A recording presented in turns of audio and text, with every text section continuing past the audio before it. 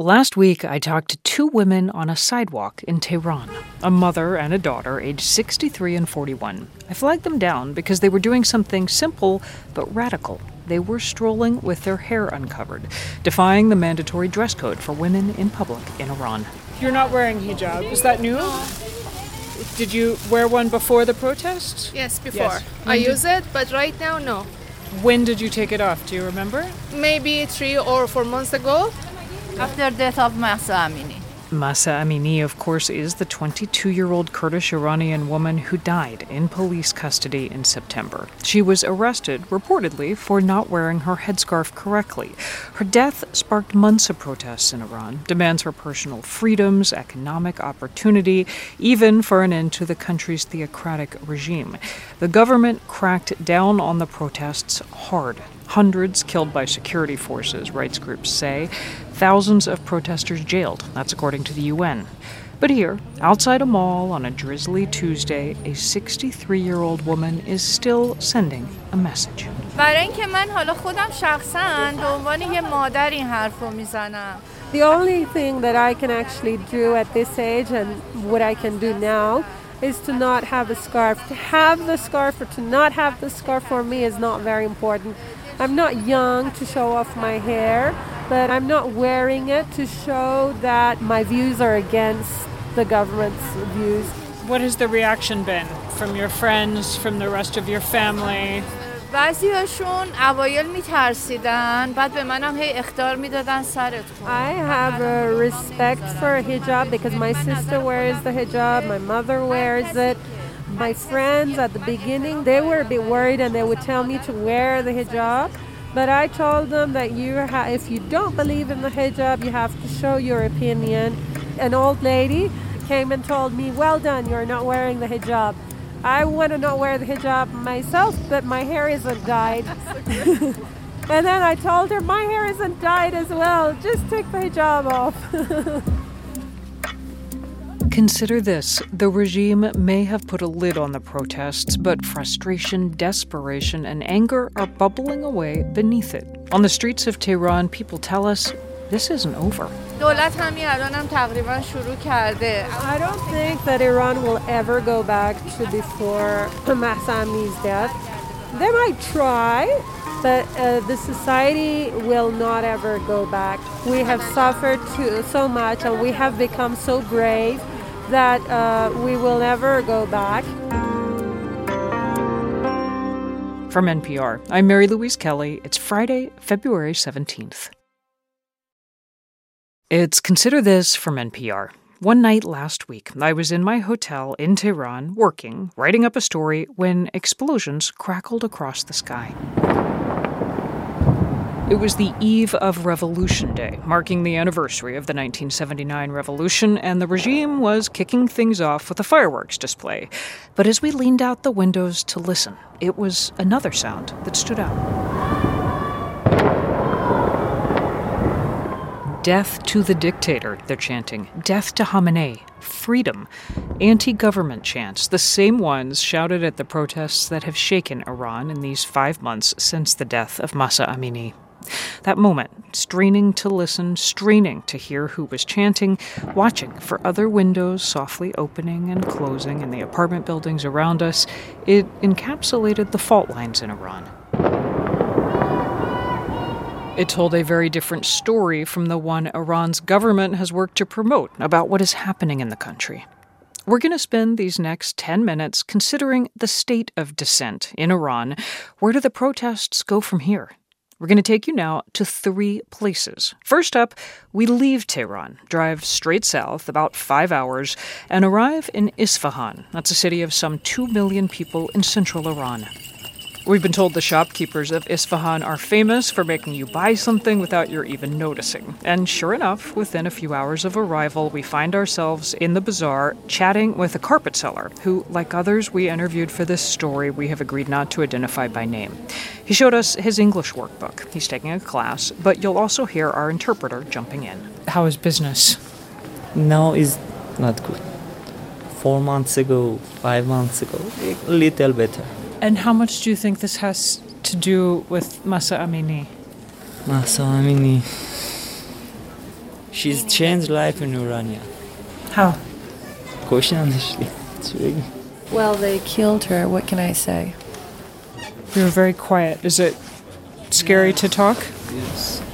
I really cry for her Mahsa Amini. 3 days. 3 days. Yes. یه ملت دوستش داشتن. Because a whole nation loved her. You didn't know her, so is it because of something she represented to you? What was that? She's now a symbol. She's a symbol. Of what? Iranian people. Woman, life, freedom. Can you tell me why are you frightened to say this? Because I'm here in Iran. Because I am here in Iran, he says. A few steps outside his shop, in the middle of Isfahan's magnificent Nakhchivan Square, I meet a woman, 21 years old, sharing French fries out of a waxed paper cone with a young man who looks like he's trying hard to impress her. Nice to meet you. Nice to meet you. Welcome to Iran. Oh, thank you. I ask about the protests. She says they have struggled from lack of leadership. I mean, still, we don't have a proper leader. We didn't find anyone. I mean, actual leader who love people. It's hard, and our government won't go easily, but we will replace them. May I ask, did you protest? Were you involved? Not as much because, my family didn't let me. It was so dangerous.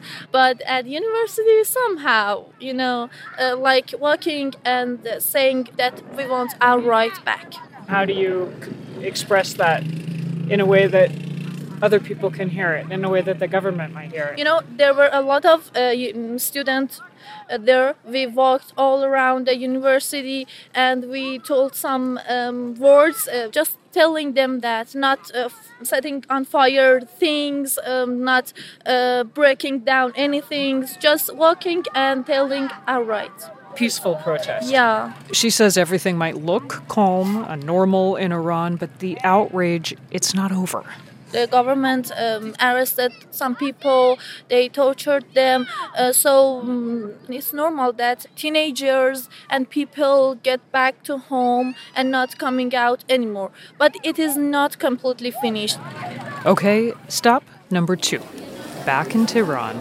We are making our way out of the labyrinth of the Grand Bazaar and in search of lunch when we spot a group of women not wearing the mandatory headscarf, so defying the law in Iran.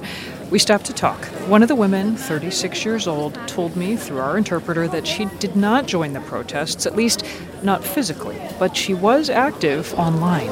I have to go to court tomorrow. Why? For what? To sign a contract that she won't do it again. Because of what I was doing in Instagram. You will sign the statement? I have to. Are you still on Instagram? But I have to stop for a while. Because if I sign the statement, then I will have to be silent. Are you worried about speaking to us?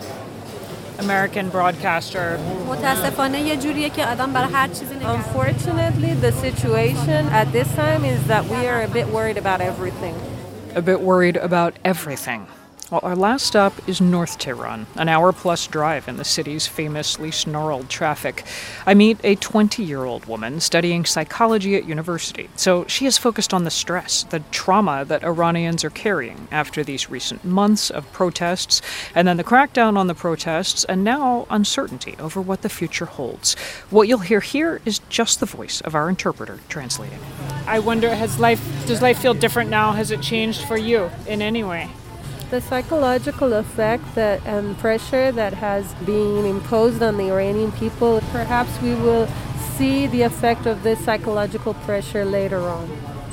Have the protests touched your life, or have you been involved in any way? This is a political question. This is a political question. She pressed her lips together, looked pointedly at our audio recorder. We put it away. Why are you here? She wanted to know.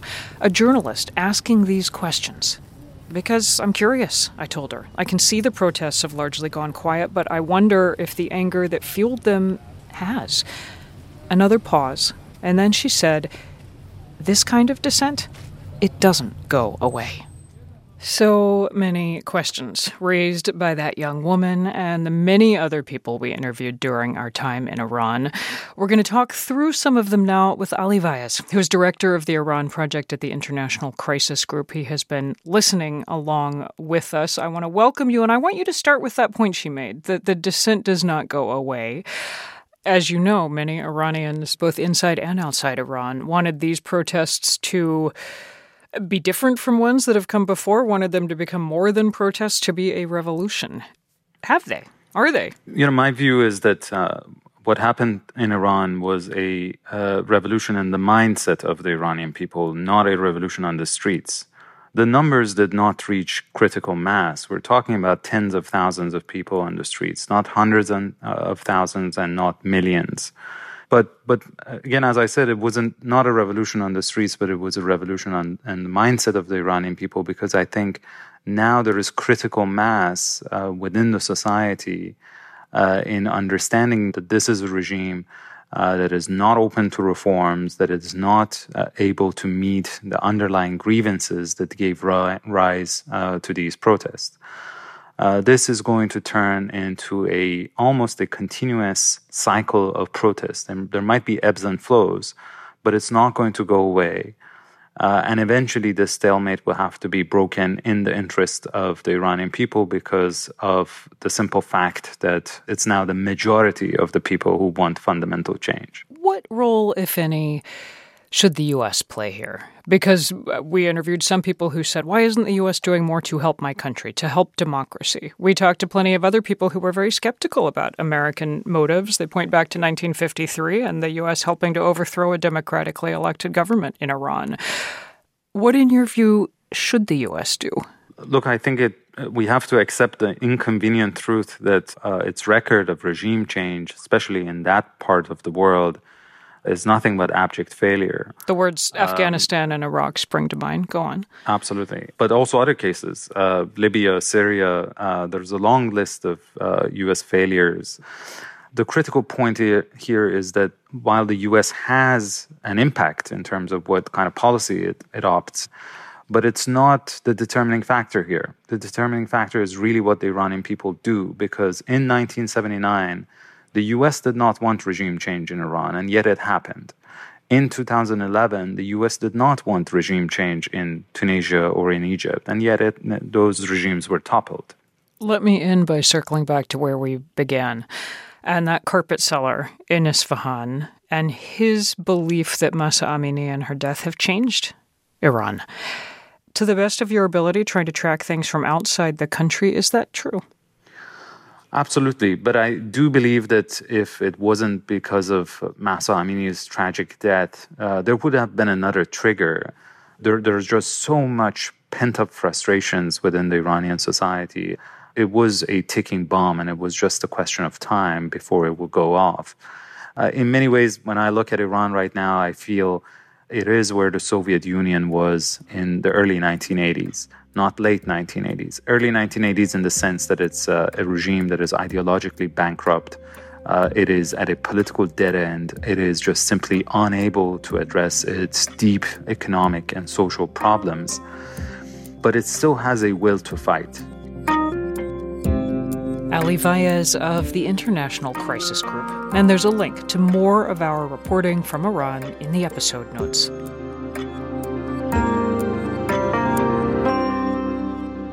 It's Consider This from NPR. I'm Mary Louise Kelly.